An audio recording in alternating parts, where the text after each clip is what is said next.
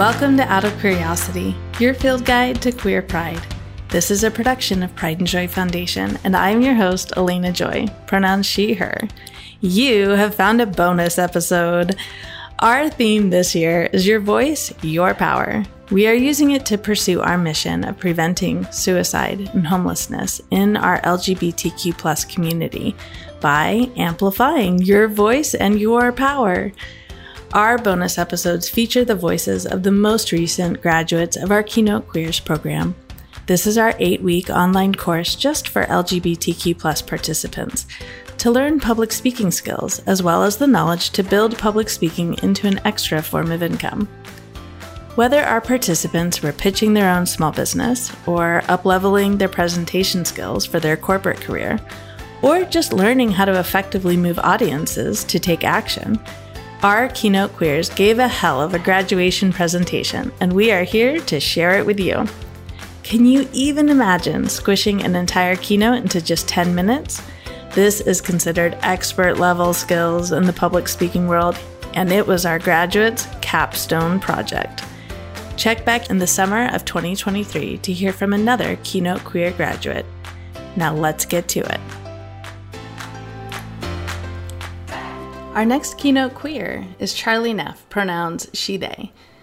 Charlie is a mixed media artist and uses the visual arts to comment on societal issues affecting the LGBTQ+ community and other underserved communities.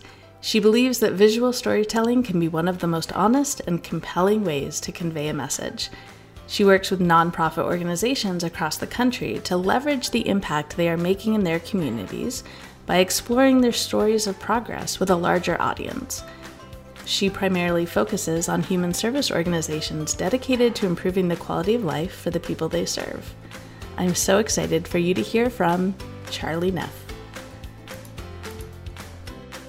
I want you to take a moment to think about how you feel when you're being creative. For me, my earliest memories of creativity and the visual arts are when I was a child growing up in St. Louis, Missouri. I had a love for photography.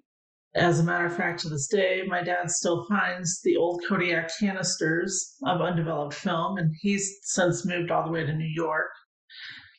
And I also would take the makeup palettes that were ever so popular with girls in the 90s and crush up the pigments in them to use for other projects.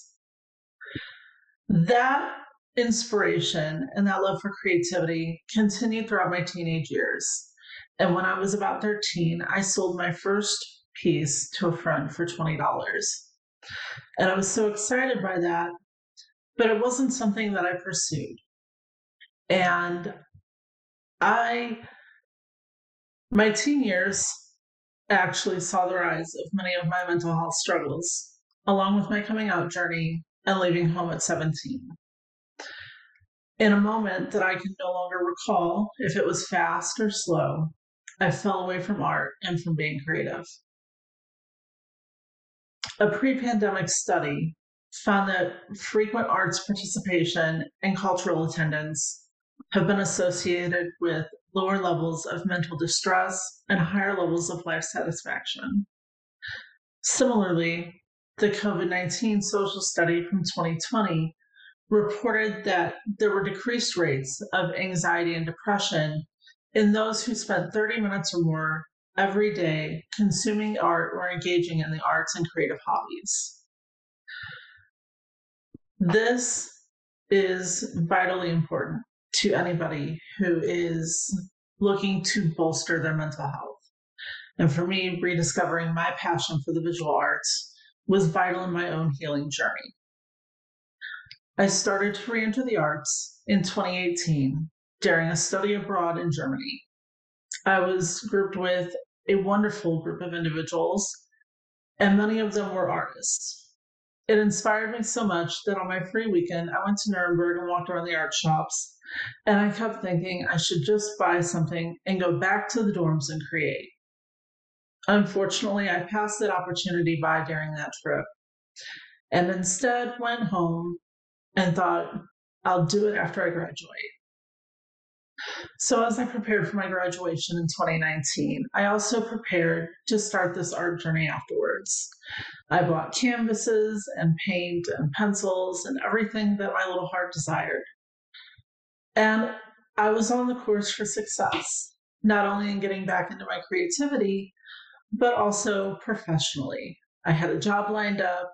Everything seemed to be coming up perfectly. Unfortunately, the job fell through. And before I could even get on that creative journey, my mental health tanked again. And I found myself struggling throughout the rest of 2019. In 2020, things looked up once again, and then the pandemic hit. And the client base that I had built up entirely was gone overnight, as many of them were small nonprofits and they just couldn't survive not being able to have functions.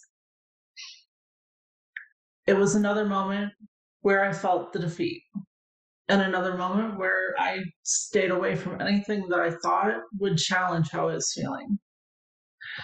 In 2021, I finally picked up a paintbrush, and I picked it up during Pride Month. My first piece back was to commemorate Pride Month, and it was one that focused on transgender, bisexual, and other underserved representations, even in our own communities. Since then, I have grown into somewhat of an artist, I'd like to think. And every year, I go ahead and do a Pride piece. This year, not only have I done a Pride piece, but I have started an ongoing Pride project to create representation among our community for everybody who falls under the LGBTQ flag. The Pride Garden is my opportunity to create blooms and representation of each and every flag. This is done in 3 phases, and as you can see behind me, phase 1 covers 7 of the flags in our wonderful community. I'm hoping that this project helps and inspires others who are on their healing journey to understand that there are people there for them, and there are people who want them to be seen. And that sometimes all you have to do is pick up the pencil or pick up the paintbrush. I want to invite you to join me at charlieeileenart.com to learn more about the Pride Garden Project, the upcoming phases, and to find the inspiration and encouragement on your own journey. Thank you. Have you heard about Leaders for Inclusive Change? It's our online class for parents, teachers, and community leaders to learn how to create safe spaces for our LGBTQ+ youth. This class is typically a DIY online class, but this summer you have the opportunity to take the class live with the 2 trans teachers who created it. Join them and other parents and leaders for 6 weeks of incredible learning, community building, and yes, joy. For more info, check out leadersforinclusivechange.com. Class begins in July 2023, so get in there and join us, or take the DIY version all year round.